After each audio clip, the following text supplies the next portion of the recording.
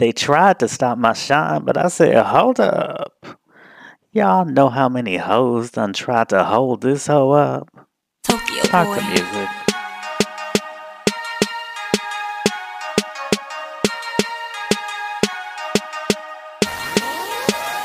What's up? Press. Craig is in the press. Variety's on the phone. I'm telling them shit I've been knowing. Cause this what I do. Cause I'm about that life. History's on my mind and it's in my sights. What's up, everybody? What's up, everybody? 21st show, legal now. 21st show, I'm legal now. Hey. What's up? You know, it's the 21st show, and I was gonna drink. I was gonna do a Watch What Happens Live, do an Andy Cohen thing, and have myself a little cocktail while I for the 21st show. But then I was like, I'm crazy enough sounding as it is. Y'all don't need to hear me slurring drunk. But anyway, welcome to Craig's Pop Life, a black gay excursion into pop culture. I'm your host, Craig Seymour. You know me. I've been writing about pop culture for more than 20 years now. You can read some of my music writing at randbeing.com. I'm also an author who has written a number of books: the biography Luther, The Life and Longing of Luther Vandross, my memoir about being a grad school stripper hoe, All I Could Bear, My Life in the Strip Clubs of Gay Washington, D.C., my novel about 3 generations of black gay men looking for that good love, Who's Your Daddy, and my forthcoming The Life and Art of Janet Jackson, which I will be talking about very shortly because I said last week I'm going to give y'all an update. So this week I'm going to give y'all an update. But just want to make sure you also know I have a website where you can find links to all the songs I talk about and the other stuff I discuss on the show and other shows. It's easy to remember. It's craigspoplife.com. And I have an Amazon shop where I put all the books that I discuss on the podcast, other important stuff, my favorite hot sauces, my favorite novels, my favorite this and that. The shop now features a whole section for Janet Jackson vinyl because she's reissuing many of the classic albums on vinyl, so you can find them all in one place right there. Get your orders on and everything, along with some classic vinyl that I put in the shop. So all of that good stuff is on my Amazon shop, and that's also easy to remember. It's amazon.com/shop/Craig's Pop Life. So like I said, I was gonna give y'all an update on the book, because I know y'all like this book was supposed to come out in the springtime. This motherfucker done dragged us into a whole nother season, and we don't know what's up with the book. Some of us had pre-ordered and had it canceled. What is going on? Is this motherfucker writing the book? Is the book coming out? Like, what? So I hear you. I understand the emotions. I understand where you're coming from. So here we go. Okay. Basically, when I thought of the idea to do this book, it was late last year. It was right around the time that she was finally, getting into the Rock and Roll Hall of Fame. And I was thinking about the book like it would consist of some essays and the complete never seen before transcripts of my interviews with her from my Vibe magazine cover stories in 2001 and 2006. So I thought that'd be a nice little Janet Reed. You get your little essays. Oh, is this, about different themes and stuff like that. And then you get the whole transcript. So you finally have the entire conversations. I know a lot of you all have listened to them, but even me, having shit, I was in the room and then I also have heard the playback. But even reading it, you do get some different things and different things do jump out. So, it's interesting. And I was planning to kick this all out while I was laying up, listening to Christmas music, drinking eggnog. I thought this would be something I would just do on the side. Ain't nothing on TV around Christmas times. Only but so many Christmas movies I like. You know what I mean? So this extra time. But then two things happen. Maybe it's just two things. Just shit happened because I think I stopped numbering, so I'm not gonna say 2 things. Imma say shit happened.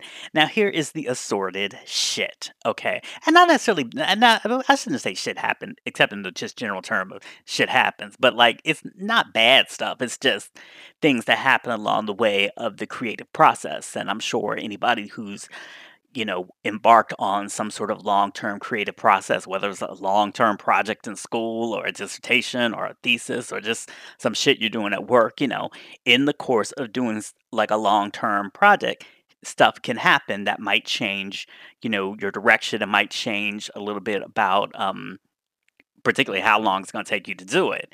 So in this particular case, I got the interviews back from the transcription service. That's something I did. I didn't do that myself. I just sent that out, thinking, oh, easy breezy. I'll just throw money at it, and that problem will be solved. Well, the transcripts as I got back, they just really. I feel bad at saying they were effed up because that makes it sound like the people didn't really do their work. And I mean, they were transcribed. It's just in a conversation, and y'all know how I talk.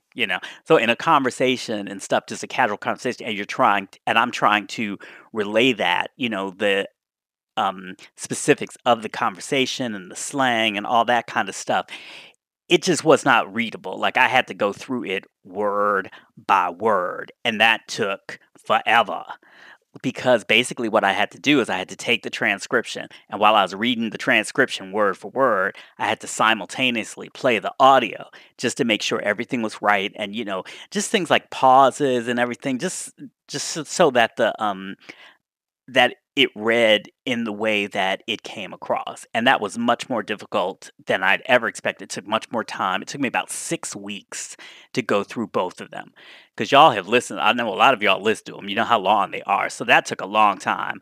Um, so that was completely unexpected because I had really thought that I would get the transcripts back. I'd be able to give them a quick weekend read, with my feet up on the couch, watching Netflix in the background. It'd be real, just not a big deal. But it ended up being a very big, time consuming deal. It was really tedious and exhausting, but ultimately, I'm really happy with the way it turned out, and I think you will be too. They're very, very readable. And like I said, really, even if you've listened to them, you really get a different experience reading them. So I think you all will really enjoy that. So I can't wait till you get a chance to see those. And so that was the first big setback. That was my first big, hey, this you've been on a lot, boy. Like this is more than you thought it was going to be. And it also took up that good time that I thought I was going to be kind of writing as opposed to, reading a transcript and listening along to the transcript. So now in terms of the essays, those were all gonna be based on thoughts that I had about very specific Janet albums and just, themes in her work, like sexuality and spirituality. A lot of this stuff I'd already written draft notes about in the past, and a lot of these ideas informed some of the questions that I asked her during our interviews. But because those cover stories ran as Q&As, I didn't really have the space to fully articulate the ideas. So this was going to be my chance to like, here's your chance, bitch. You can finally say all that you want to say about Janet. And I was really excited about it just to get these thoughts out there. Now, in the process of doing that, I went back through and read a lot of older Janet interviews. I mean, I was finding stuff I ain't never seen, like international stuff, a lot of stuff that was before the Control era, or she did a lot of press internationally right when Control came out, and a lot of that stuff I had never seen the bulk of it. So there was just a lot. And what I found from that, I mean, reading all these interviews, is that it really helped paint a picture of the ways that she's changed since becoming a superstar in her own right, and also the ways that has stayed the same. Like it was just really fascinating to read something from, let's say, '86, and it being very similar to something that she said in '06 or '16. Do you know what I mean? Um, and also, if it had different, if she had said one thing and then certain things she said differently, or certain things didn't play out in life the way maybe she thought earlier in her career, all of that stuff I found really, really fascinating.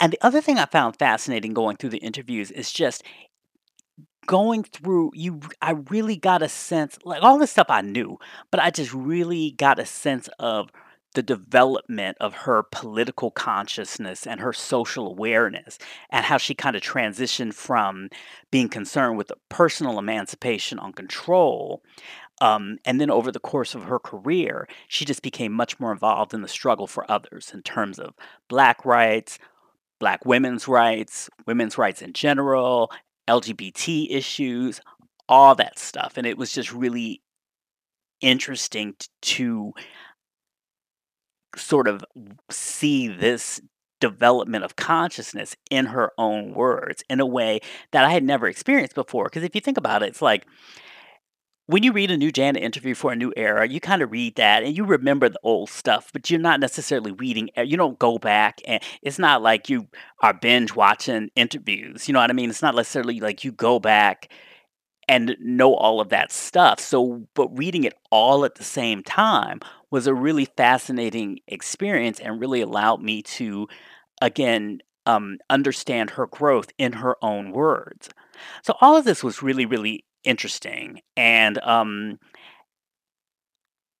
was really excited about it, but it wasn't necessarily the book that I had initially wanted to write, because these were just like sort of short essays about very specific things. It wasn't really about, and the essays were going to, through the essays, you were going to get a sense of her career, but it wasn't really like it was going to be I mean, it was going to be chronological, but she just wasn't necessarily going to be comprehensive in covering her whole expansive journey. It was gonna be more thematic. Like I said, different themes, different albums, and things of that nature.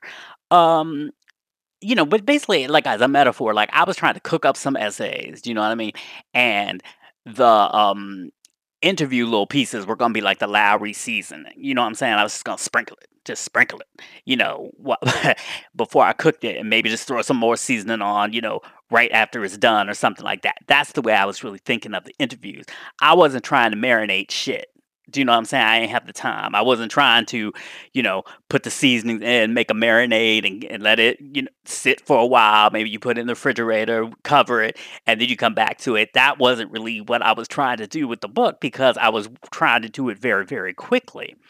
Um, but the more I continued on the original path of the essays, the less satisfied I was, because I just felt like I had sort of unexpectedly come upon a bigger and, in many ways, kind of more important and more expansive story. And I was mad as a motherfucker. Like, I was telling God, I was like, God, why you doing this? Like, God, I got other stuff to do. Like, I don't have time to be spent. God, please, can't I just, this was really supposed to just be kind of a little quick, discreet project that I was just going to put out for the Jan fam. We're going to be cool, and whatever. We could discuss it, blah blah blah. I wasn't really trying to like bleed for this, really, but I already had, in terms of the transcripts, that was already much more than I had expected. And then now it's kind of like I uncovered all of this stuff in sort of a story I knew, but kind of told in a different way, revealed to me in a different way. So, like I said, I was mad at God for a minute. I was like, God, why you got to do me like this? I mean, you could have just told me in advance that this was gonna be bigger, and maybe I should put it off for another time in my life or something like that, but you ain't have to have me down the road, so I'm so far in it that I can't turn back, but now it's so much bigger. So me and God talk like that. But, like I said, I was really heated for a while about that I found myself in the middle of a much bigger project than I had imagined. I still wanted to say everything that I said in the essays, but I felt like that would come across better in the context of the larger story. So that was about a week to 2 weeks when I was just mad. I was just like, ugh, like, and just feeling exhausted and overwhelmed and everything, and just, you know, like, I was working and stuff, but I was really kind of tight about the idea that what I really needed to do was much more than what I had initially intended to do. And I'm sure everybody's had that experience. Everybody's had that experience of like, I thought I was just going to get by doing this, but I really, really should do all of this. This is gonna make it right, and, I don't wanna do it, but that's really the way that it should be done if it's done right. So it was one of those kind of moments. And so, the problem was I had planned to knock this out, like I said, over the winter holidays when things are kinda slow, ain't nothing really on TV. Um I don't have a lot of other projects coming in, so I thought it was gonna be a wrap by the early months of the year. But now I was faced with, because it was taking me much longer, especially after the transcriptions and then the idea of doing something a little bit more comprehensive, I was now juggling the Janet book with all the other stuff that I had to do to pay the bills. Cause ain't nobody trying to be evicted over Janet as much as I love her. Do you know what I'm saying? So I had other stuff to do because the Janet wasn't yet bringing in no coin, but I was knee deep, probably waist deep at this point in the project. So that slowed it down a considerable bit just because the time that I had to spend on it wasn't as concentrated and focused as it was before because I was doing other stuff. Um, but then another thing happened. I was mad at God about this again. I was like, why couldn't you just, God, if you had told me this, if you had given me this revelation like 6 weeks earlier, it would have been so much easier. I don't know why you had to wait. I don't know what you was doing. I don't know who else needed your attention, but like, I love you. You know, you're responsible for it all, but you really could have told me this a while. It would have made shit like that much easier. So let me give y'all some context. Okay, so most listeners know that I wrote a Luther Vandross biography. If you don't, I guess it's because you came in halfway in the middle of the show because I just said that at the beginning of the show. So anyway, that's something I have done. Now, if you have a copy of the book, first of all, thank you. Second of all, if you look in the back of the book, you'll find a hella long bibliography. I mean, it goes on and on and on and on and on of every source that I used in writing the Luther Vandross book. So it's all there, right?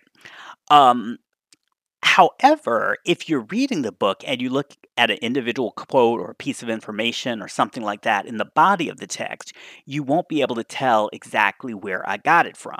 And I have to take a break to get a sip of my good iced tea. Y'all know I'm out of Red Bull. I always have Red Bull when I do the show because I need it for the energy. So I'm drinking me a good Gold Peak Diet iced tea. So excuse me for a moment.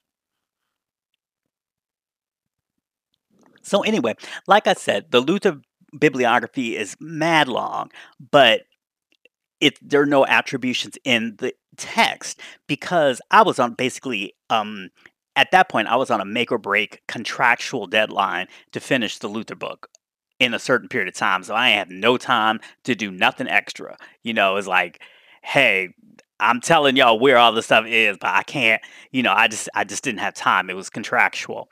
And I always plan to go back to insert all the specific attributions, especially when I updated the book. Like that was the plan. It was like I was going to update the book and I'm going to go back and show you where all these quotes came from and stuff, just so that people in the future, if scholars, might want to know where a specific, or somebody might just need to find, somebody might just want to read that particular article because they like that quote, so they want the more context. I just thought it was important to have it in there.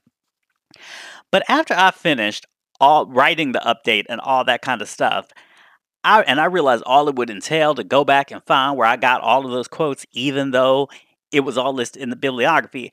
I realized there ain't no way in the world that I would ever have the time or energy to do all that. Like, I just couldn't do it. So I put it out again, the updated version, just as is with the bibliography. But again, you don't know where the specific quotes come from. And part of that was that at that point, I had given all of my research away, not given away, but I donated it to the Archives of African American Music and Culture at Indiana University.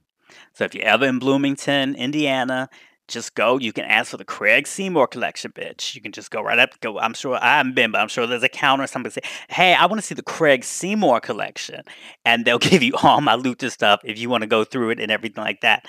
Feel free. Take us picture though. Take a little snapshot so I have it and send it to me. You get everything you need. So that was the particular problem. Is like I trying to find the quotes and I didn't even have all the research right there. So it just really, really couldn't be done for Luther. So this was kind of in the back of my mind while I was working on the Janet project. And one day I just stopped and said, if I don't stop now and attribute every single quote while the research is still right in front of me, I ain't never gonna do it. Because I knew that I never did it with Luther and I'm never gonna go back and do it with Luther. So, again, like I said, me and Guy had some words because I wish I had had that idea before I ever started the project. It would have made it a lot easier, but now I was already kind of in the project, so I had to go back and find where I got the quotes. Of course, it wasn't as difficult because the information was right there and everything, but I wanted the attributions. Again, this was not just for scholars to want to find out, to research something in the future or whatever, but I was also thinking just about my Jan fam brothers and sisters, and just like I knew people were gonna be like, "Well, where was that quote from?" Because I know y'all, my Jan fan people, I know y'all know your Janet interviews and stuff like that. So I know if I found something that was, not readily known, and you read a quote, you'd be like, "Well, where'd that come from?" You know, and now you'll be able to find out so you can read it on your own, go on eBay, buy a copy of the magazine or whatever you do. So, that was the last thing that I had ever wanted to do, to stop in the middle of what I was doing and go back to the beginning to document all these sources. But I thought it was important. So now there's going to be in addition to the bibliography, there'll be an endnote section where you can directly see where I'm getting all of my information. Now, of course, that took forever to go back, and then I hadn't even gotten to the end of the book yet. So, I'm doing all this week after week passes, and then finally, after I found all the quotes again, I finally got back to work moving forward. And again, I had to juggle writing the Janet book with doing a bunch of other stuff again, so that the landlord ain't put my stuff out on the street, and the good loan company doesn't, roll up and put my Honda Fit on the back of a tow truck, because I like my car, it's cute, and so I just didn't want that to happen. So I had to do other things that were going to bring in some money. So at this point, you're probably like, now why are you telling all this? We've heard all this. What is the status of the project now? Okay, here we go. Now I'm writing, and I'm very much into the later albums. Of course, it's still a little bit, if you're just writing and not putting and just not sourcing everything, that goes a lot quicker than if you're writing and making sure that you're sourcing everything. So just even the writing process is taking a little bit longer than my usual process. But like I said, I'm into the later albums, and more important, I've blocked off the next 2 weeks just to focus on the Janet book. So that is a luxury that I have not had since last year, the end of last year, when I started working on it. So other than just keeping up with the podcast, that's all I'm going to be doing. That doesn't mean I want y'all to be, all of my business. If you happen to see me on IG, or if you happen to see me on Twitter, I don't need y'all to necessarily be, why aren't you writing on the Luther book? I mean, why aren't you writing Janet books? You should, why are you commenting on this? You need to be right. Don't George Martin me, because sometimes you just need a break. And sometimes I've been working, I'm just like, okay, let me just see what folks are doing. And then now, if you see me on the for hours on hours and end, then maybe maybe say something. Maybe say, this is a cute. It's cute you posted this video of this SWV remix, but we would really prefer if you would just take the time and be back on the Janet book, and I won't be mad at that. Okay. So that's where I am now. Like I said, I'm about to go into 2 weeks of nonstop Janet. And then, to be fully transparent, I just wanted y'all to let you know. I just want to let you know, like, what's going to happen after I actually fully finish. Then I'm probably going to take about a week or two just in the editing process of just myself and people I'm working with, just to edit, the content. That'll probably take a week or two. And then I was going to send it to a copy editor for misspellings, commas, and shit. That will probably take another week. And then I'll have to proof the print version of it, which will probably take another week. So just figure, once I completely finish writing, it'll be about another 4 to 6 weeks before it's actually out. Okay.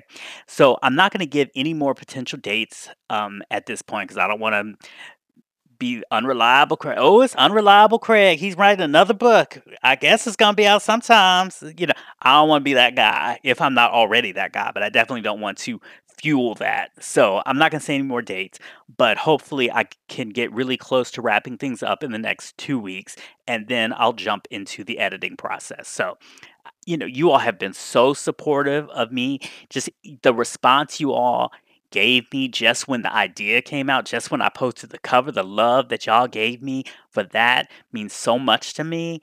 And just really, totally brightened my spirit and just made me feel inspired. And I just love y'all so much for doing that. So that's why I wanted to really just give y'all the real what's going on about this, because you've just been so supportive and I appreciate it so much. And I really think that you're going to enjoy this more comprehensive look. Like, I'm really, because, obviously I'm as huge of a fan as anybody. And so part of these changes that I've been making, I always ask myself with whatever book I write, but I always ask myself, if I wasn't writing this book, if I was a fan, if I was just reading this book, like what would I want? And that was partially the reason for going back and, make sure I included this whole journey that I was discovering because I was like, well, that's what I would want, right? Because there's nothing like that out there. So, yeah, it would be great to be able to experience, how she talked about stuff during control and then how stuff, it would be great to experience that in all one place because we don't really have something like that. So a lot of this was me coming from the standpoint of a fan and just being like, hell, this is what I want. I mean, and it is what I want. Like, I'm sure I will read it as a fan, not as a fan of my own writing, but just as a resource, just enjoying just the story of Janet. So that's what that's all about. So I think you all will really like it. Again, I thank you for your patience and support. And, like I said, I'm working as hard as I can. I'm working as fast as I can. And for the next 2 weeks, that's the only thing I'm going to be working on. I'm actually not even at home. I'm kind of on a retreat. So it's all good. Um, so moving on to the pop culture of the week, as we do each week. I know a lot of folks are talking about this damn new Taylor Swift video. You need to calm down. I'm not saying you need to calm down about talking about the Taylor Swift video. I'm saying that's the name of the damn song. You need to calm down. And in the video, it has all the cameos by all the high profile gays and queers and drag queens and lesbians and gay allies. And, it has the RuPauls, it has the Ellen DeGenereses, it has the Laverne Coxes, the Billy Porters, the Alan Rapons, the Queer Eye guys, the Sierras, the Ryan Reynolds. He's painting a picture of the Stonewall Inn for some reason. Well, I know why he's running. I know why a painting of the Stonewall Inn is in the damn video. I don't know why Ryan Reynolds is necessarily, you know, painting I mean, I like Deadpool as much as anybody else, but you get my point. And a lot of the drag race queens are in it. And the video is executive produced by Todrick Hall. And I mean, attention, all white people. I know I have white listeners. I love you for listening. But attention, all white people. You definitely want to get you a black friend like Todrick Hall. Because I swear he be defending Taylor Swift and be up under her like I don't even know. Because I ain't the one. So if you looking for if you need a black friend to be like that with you, I'm sorry. I have a lot of white friends. I'm very supportive and I love my white friends. I ain't like that. I will love you as a friend. I will support you, but I ain't issuing no black or gay passes. I'm not in that business. Um, I ain't throwing myself out there if you do something fucked up or receive some criticism publicly. Not that Negro, I'm not that Negro. Like I said, I'll support you, I'll advise you, I'll tell you, well, you done fucked up. And the best way you could do it is just to say, oh, whatever. But, I'll give you all the advice and stuff like that if you're my friend. But I ain't getting out there on my Twitter or on my social media and saying, oh, I'm such a friend of this person. I know they're not this or this person. No, no, no, no, not where I was raised. I'm not one of those jump in front of the bus to protect white people type of Negro. I'm just not. That's just not me. So if you need that from me, then I can't be your black friend. But if we just could be cool and I could just say, "Hey, you fucked up. Yeah, maybe you could do this, but you just have to like." I can be that kind of friend. I can't be the, you know, throw myself in front of you like a damn bodyguard or something like I ain't that person. So, but Taldrick stays defending Tay Tay on social media, whether it's about the Kim Kanye thing or her politics, which until very recently were quite ambiguous, and I mean, this is my message to the 47% of white women who voted for Trump. I know initially people said it was 52%. It turns out that that wasn't quite accurate. But, I'm glad y'all got yourselves together for the midterms, but I would have preferred if you had not voted for Trump or you had been more vocal for Hillary in 2016 when the block was really hot. You know what I mean? So it's like, I appreciate Taylor, whatever she's doing with the politics, this, that, supporting candidate. Do you, girl? But like, you know, and it's great you're doing it. And I really hope that you come through in 2020 because the block's gonna be hot again. Do you know what I mean? Um, and Taylor's new politicization, sorry, is on trend, and I'm not saying that's bad or anything like that. I'm not. I mean, whenever you come to a political consciousness, if that's something that's going to help people, I'm not really judging your journey. If you're genuinely there, then fine. I'm glad you're there. I'm not necessarily passing you a donut for it, but welcome. Uh, and now for this new video, a lot of people have problems with it, thinking that she's jumping on the gay bandwagon, especially now that it's corporate cool. You're not going to lose no corporate sponsorship being gay supporter. In fact, you might get you one. You know what I mean? You might get you a Target sponsor where you can wear a rainbow shirt or what, gay is opening corporate doors now. So that's not going to really damage your career. And then other people have criticized the video by just saying, well, shit, it's all about her. She's in the center of everything.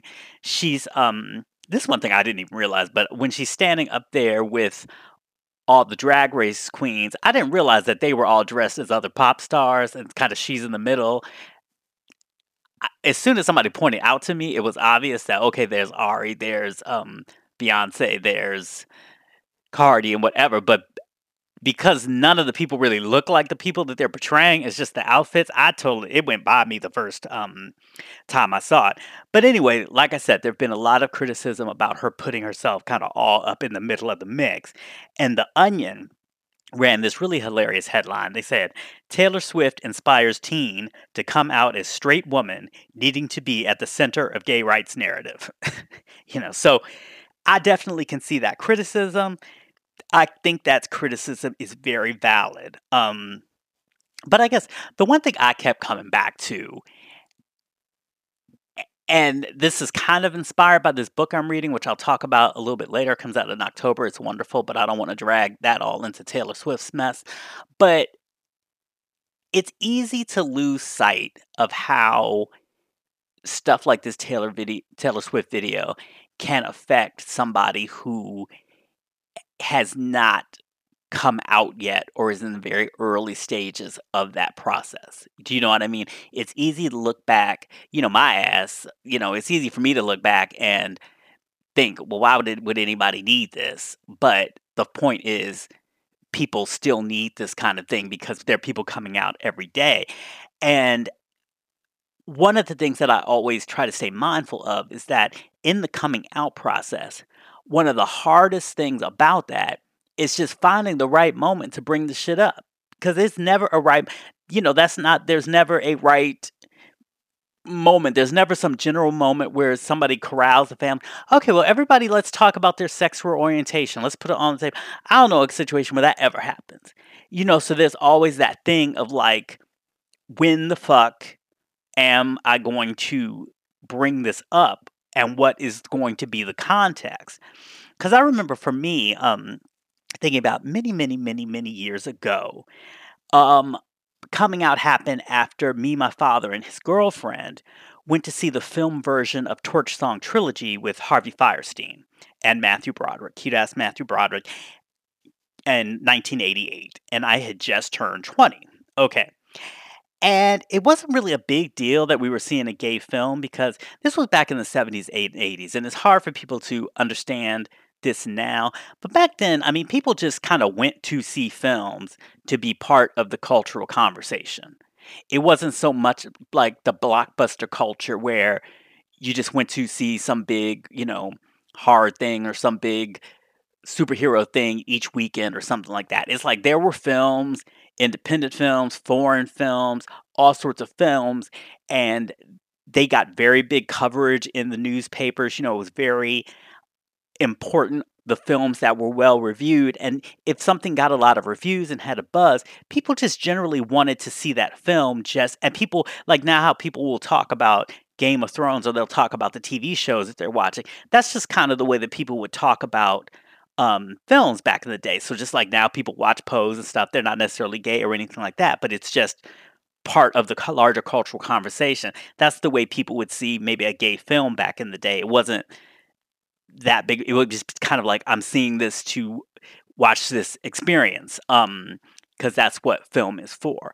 So we went to see it, and it was really nothing for us to see like 2 or 3 films in a weekend. So it really was not that big of a deal that it was a gay film. I don't even really remember the specifics of the film, but somewhere on the ride home, we were just talking about it because that was also an important part of the film going experience, is to kind of talk about the film experience back then, is to talk about what went on in the film. People don't do that so much anymore because, like, how much can you say after whatever? I mean, there's probably a lot you can say after Endgame or something really good, but other films, it's like, okay, this happened. What we gonna eat? Um, so anyway, I remember the ride back home, we're talking, talking, talking. Sorry, y'all, I need another sip of my iced tea.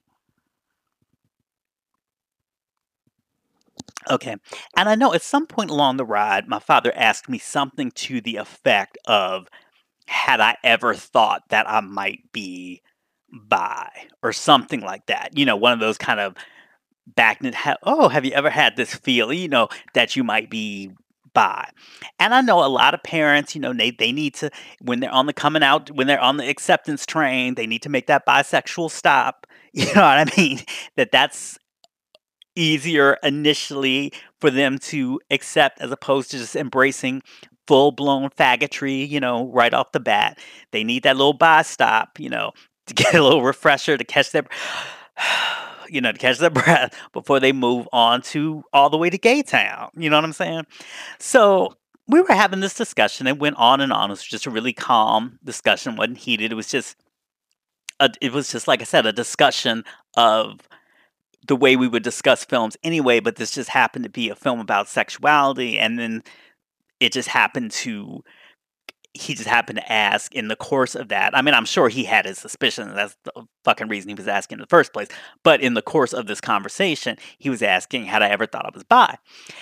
And, I was pontificating on and on, just kind of being very deflective and just talking about, my little sophomore college. Well, I don't know what I was in college because I dropped out of high school and then took some time off. And then I flunked out my first year in college, and then my second year at another school, and then finally I went back to school at University of Maryland. So I don't know what I might have been a damn freshman credit wise, even though I might have been going to school off and on for a couple of years to that point. But anyway, I was just pontificating about what I knew. Well, the complex nature of human sexuality and so on and so forth. And some people think I probably brought the Kinsey scale in there.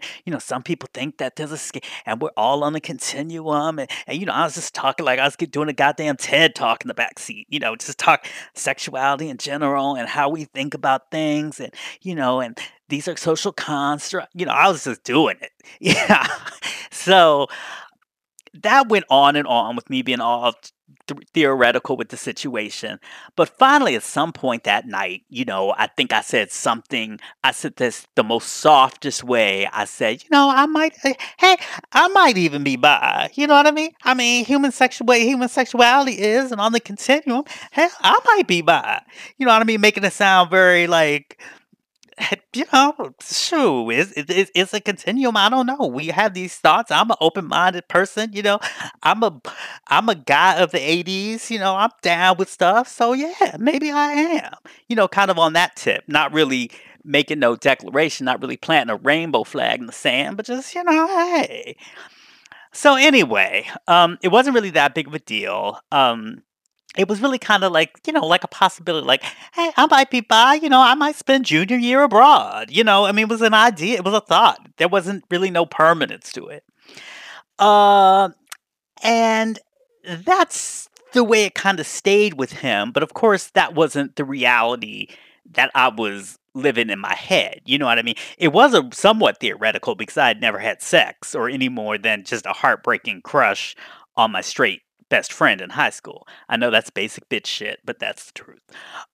You know, I hadn't so much as touched a guy in a kind of sexual way or something like that. So to that degree, yeah, the shit was theoretical. And I mean, I knew for sure that I was gay, but I've had a lot of conversations with other gay men about coming out and stuff like that. And some people talk about like having a first sexual experience or something like that, or really having that lust being that desire for other guys being kind of the driving component. And surprise, surprise, because you know everybody whatever thinks I'm, you know, so out there sexually and stuff like that. But surprise, my sort of being drawn, knowing that I was gay, really did not was not driven by sexuality. I mean, sure, it had a sexual component. I mean, I'd been fapping to Scott Madsen, the Solaflex guy, ever since I could get my dick hard, you know. So, yeah, sex was always in the mix. But for me, it was really more of an emotional connection. I mean, I really just always had this kind of like idea of being with the guy and having a relationship that felt like really like an extension of friendship. Like that that was almost kind of like a dream. And I remember the first time I saw the film Morris. That was about like a year earlier. That was about 87, I think. I saw the film Morris and I also read the book by Ian Forster. And that was the first I was like, "Yes, this is exactly it. This is exactly how I feel, and this is exactly the kind of relationship that I want." The relationship, for those who've seen it or read it, the relationship between Morris and Scudder. I'm like, "That is what I felt for my whole life," you know, it finally put into words, and I think that's just such a great experience when a piece of art can do that, and I think a lot of people have had that experience with something or another. And that's probably why Morris is still one of my favorite films, one of my favorite novels, and certainly my favorite romance of all time. So, you know, if you're into that kind of thing, I highly recommend it.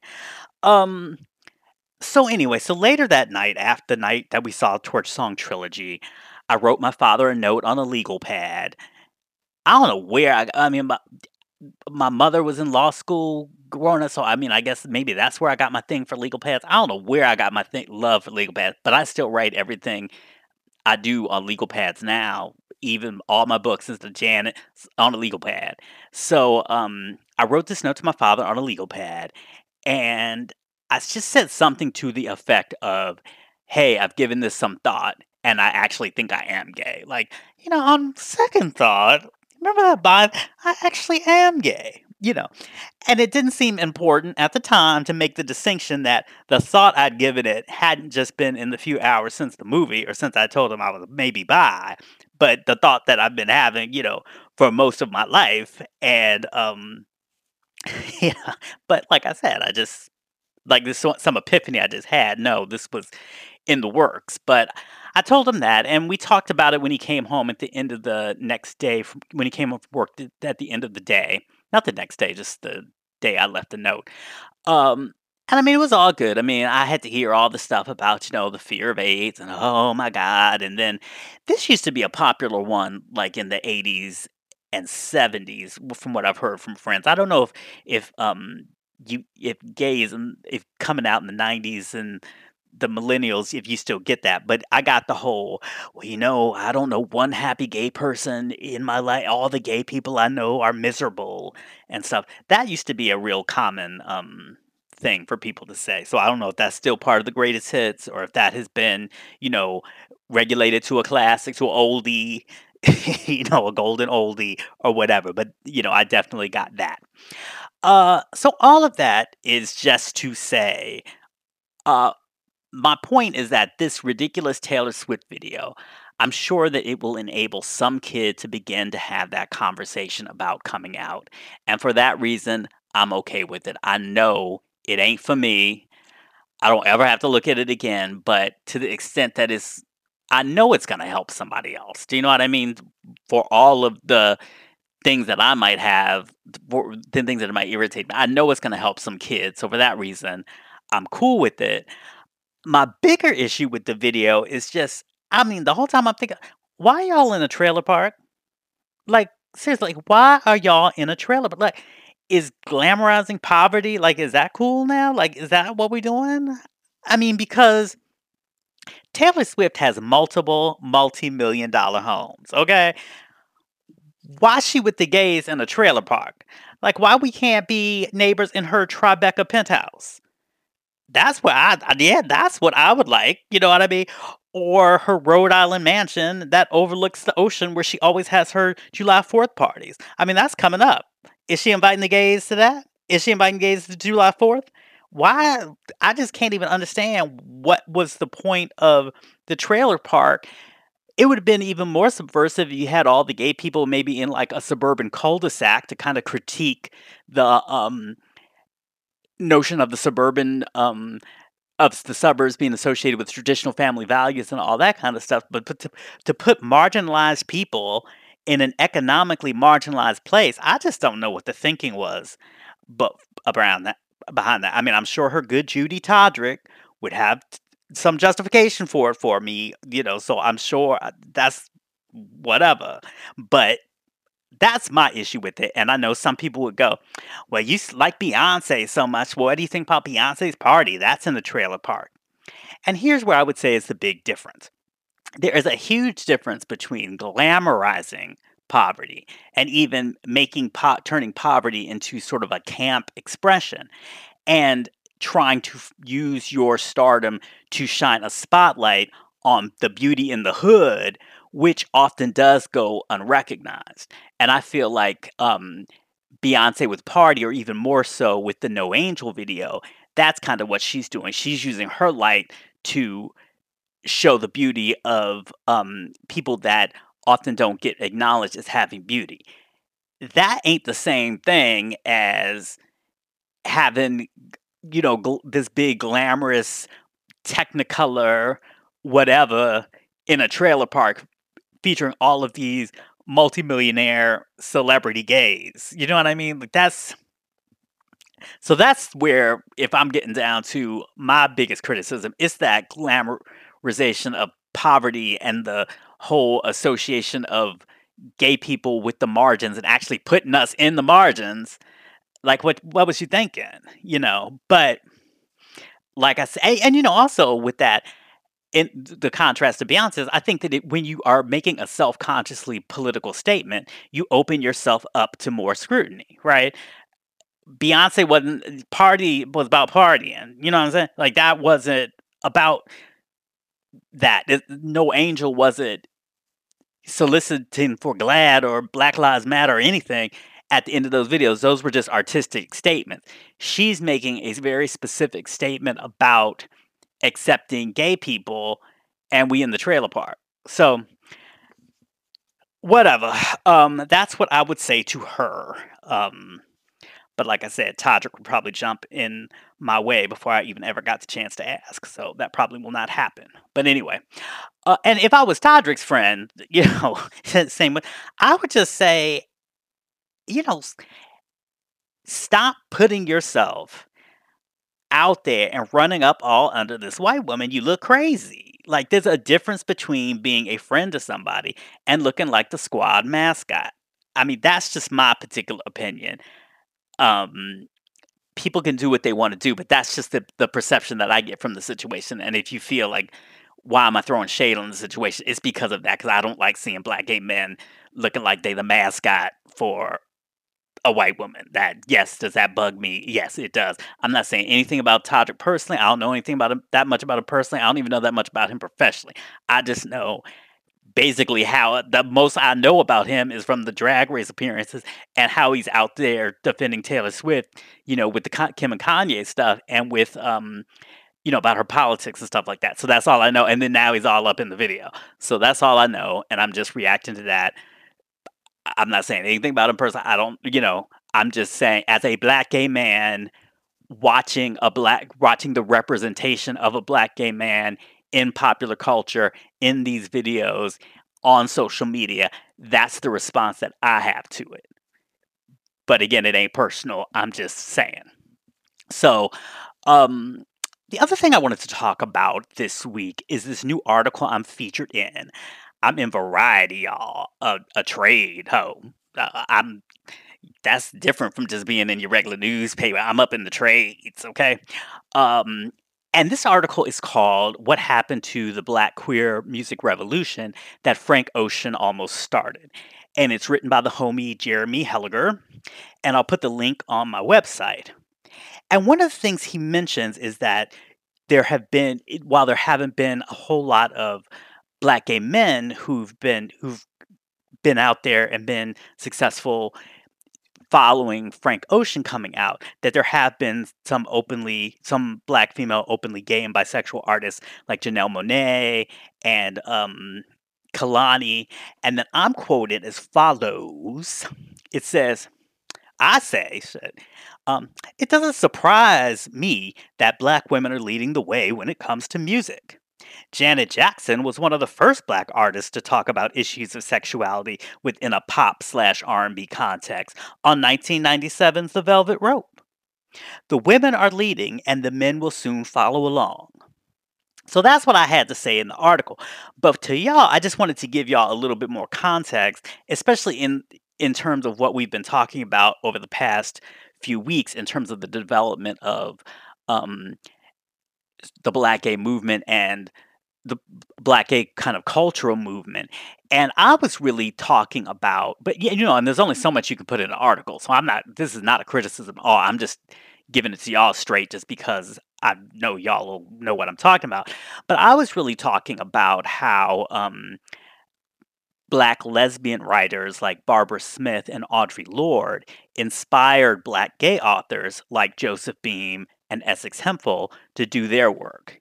Because Joseph Beam was very much following in the tradition of what Barbara Smith was doing, and very much following in the tradition of these anthologies of lesbian women of color, in order to have the idea to do In the Life, which was an anthology of black gay writing. So that's what I mean by culturally, black gay men have very much been inspired by black lesbians.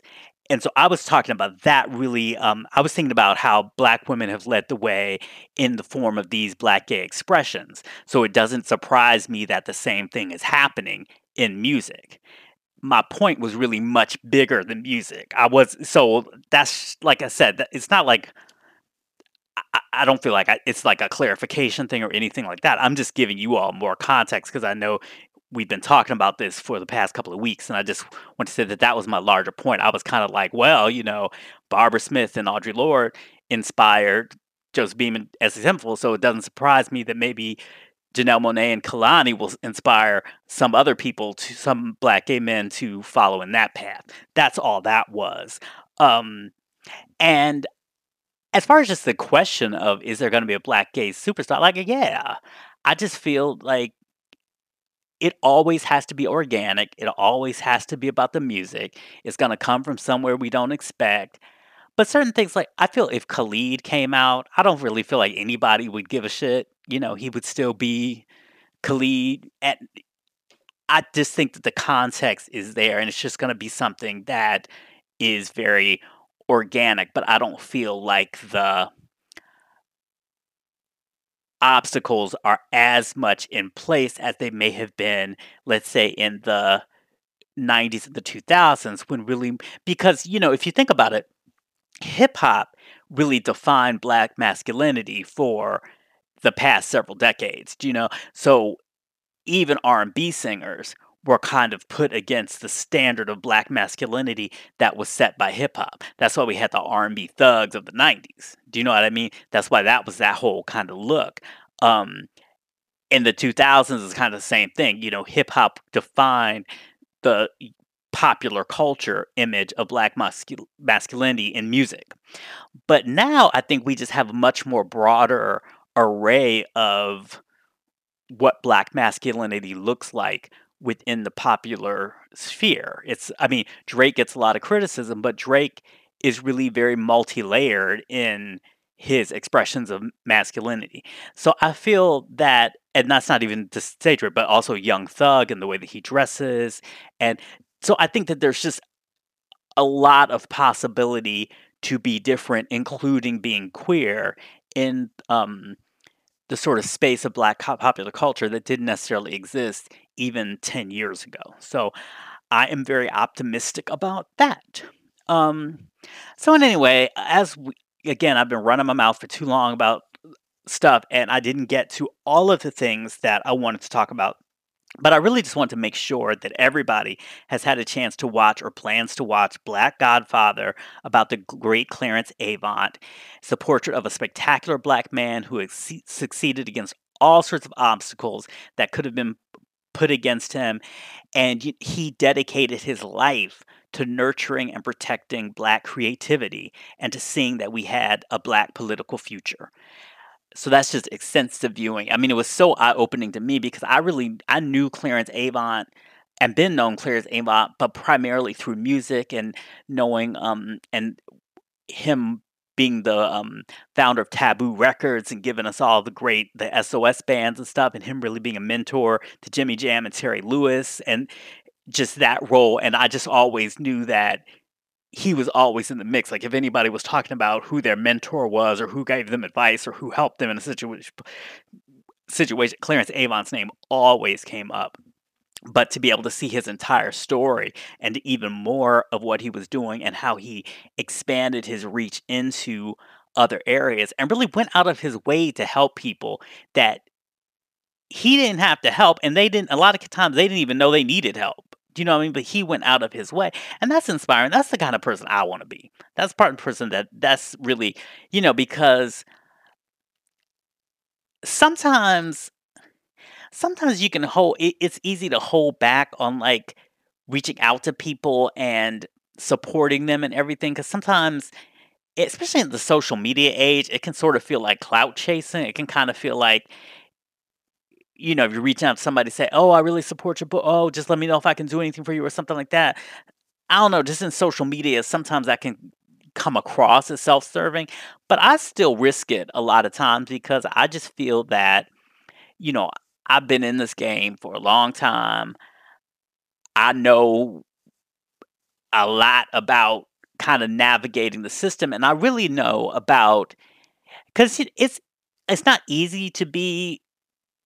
I'm not gonna trying to say I was ever hot or anything like that in the industry, anything like that. But I'm just saying it's you can come to a point in your career where you're getting all the cover stories, you're doing this, you're getting the book deals and all this kind of stuff and everything like that. If you're in the game for long enough, you might find that you come to a point where that stuff doesn't come quite as easy just because maybe you've aged out of it. Maybe just the types of stuff you were writing about isn't what's hot anymore. Maybe just the industry has changed and consolidating, so there are not as many opportunities as there once were. All of that kind of stuff. So I feel like I'm helpful to the extent of I can tell people how to keep on once you've not necessarily being supported by the mainstream, or not even that necessarily being supported by the mainstream, but just kind of how to make the mainstream irrelevant and just be like, I'm going to do what I want to do. I'm going to write my Janet Jackson book. I don't give a good goddamn if a publishing company wants me to write a Janet Jackson book. I'm going to write a Janet Jackson book, and I know how to do that. Do you know what I mean? So, to what it's worth, I be reaching out to people.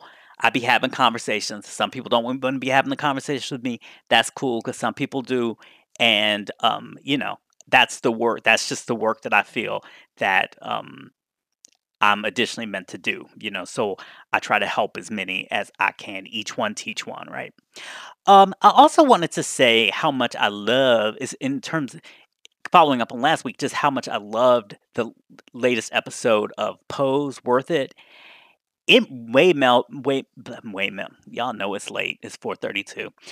It may well be my favorite episode of the series, so far. I mean, it was moving, it was soulful, and I liked the way it got away from the heavy-handedness of the first episode and was just more character driven, because one of the strengths of that show is that it's not just fueled by the spectacle of the ballroom, which it easily could be. It easily could be they were just giving us flash and dash and not giving us very, um complex characters, but they really do serve us complex characters. So I like when that the focus is on those characters. Shout out to Queen Janet Mock and her pen game. Her pen game is strong. Her mogul game is strong now because she just got this new deal with Netflix. So much respect and shout out to her. And also shout out to the director of photography for the show. His name is Andre Bowden Schwartz, because I felt like this last episode of Pose, I felt like you could pause any moment, any still in that, just pause, pause, pause, pause, pause, and it looked like a fucking work of art. Especially those scenes where like Electra was walking through the S&M club and all that kind. I mean, but even the ballroom set, everything was elevated in my sense. I don't know how many episodes that he's worked on. I know that wasn't working on last season, so I'm really looking forward to watching his work because I just thought I was just overwhelmed by the beauty of it. Same thing with Euphoria. Euphoria. Are y'all watching that? I don't know what I would say about the first episode. Like, I really enjoyed the first episode. I thought it was really lovely and beautiful. I thought it was thought provoking. I thought Zendaya was fantastic. I'm kind of just, um, I don't think I've ever watched a show, or maybe there's never really been a show, just that really focuses on drug use. So that's just kind of interesting to me about how interested I'm going to be in that week after week. But certainly I was interested after the first show. So we'll see. So, okay, y'all, you know what time it is now. I am not too proud to beg.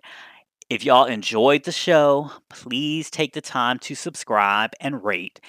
Now, the rating thing, y'all don't got to write nothing. All you got to do is push those little stars and keep it moving. Like, I'm not trying to take up a lot of your day. I'm grateful for the time you've given me just to listen.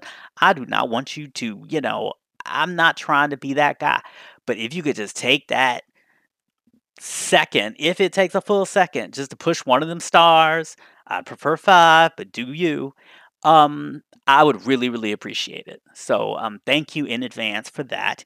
And if you know a friend who might also like the podcast, please do me a favor and share it. On a programming note, I'm going to do a special episode of my reactions from Sunday's BET Awards. So look forward to that on Monday morning. Be something to listen to on your good morning commute. And I also want to thank the sponsor of the show, the Girlish Podcast. Make sure you check that out, because if you don't, my black ass probably won't get sponsored no more. So until next time, be cool, be kind, be creative, and in the words of my fave, Be your damn self. okay, love y'all. Bye.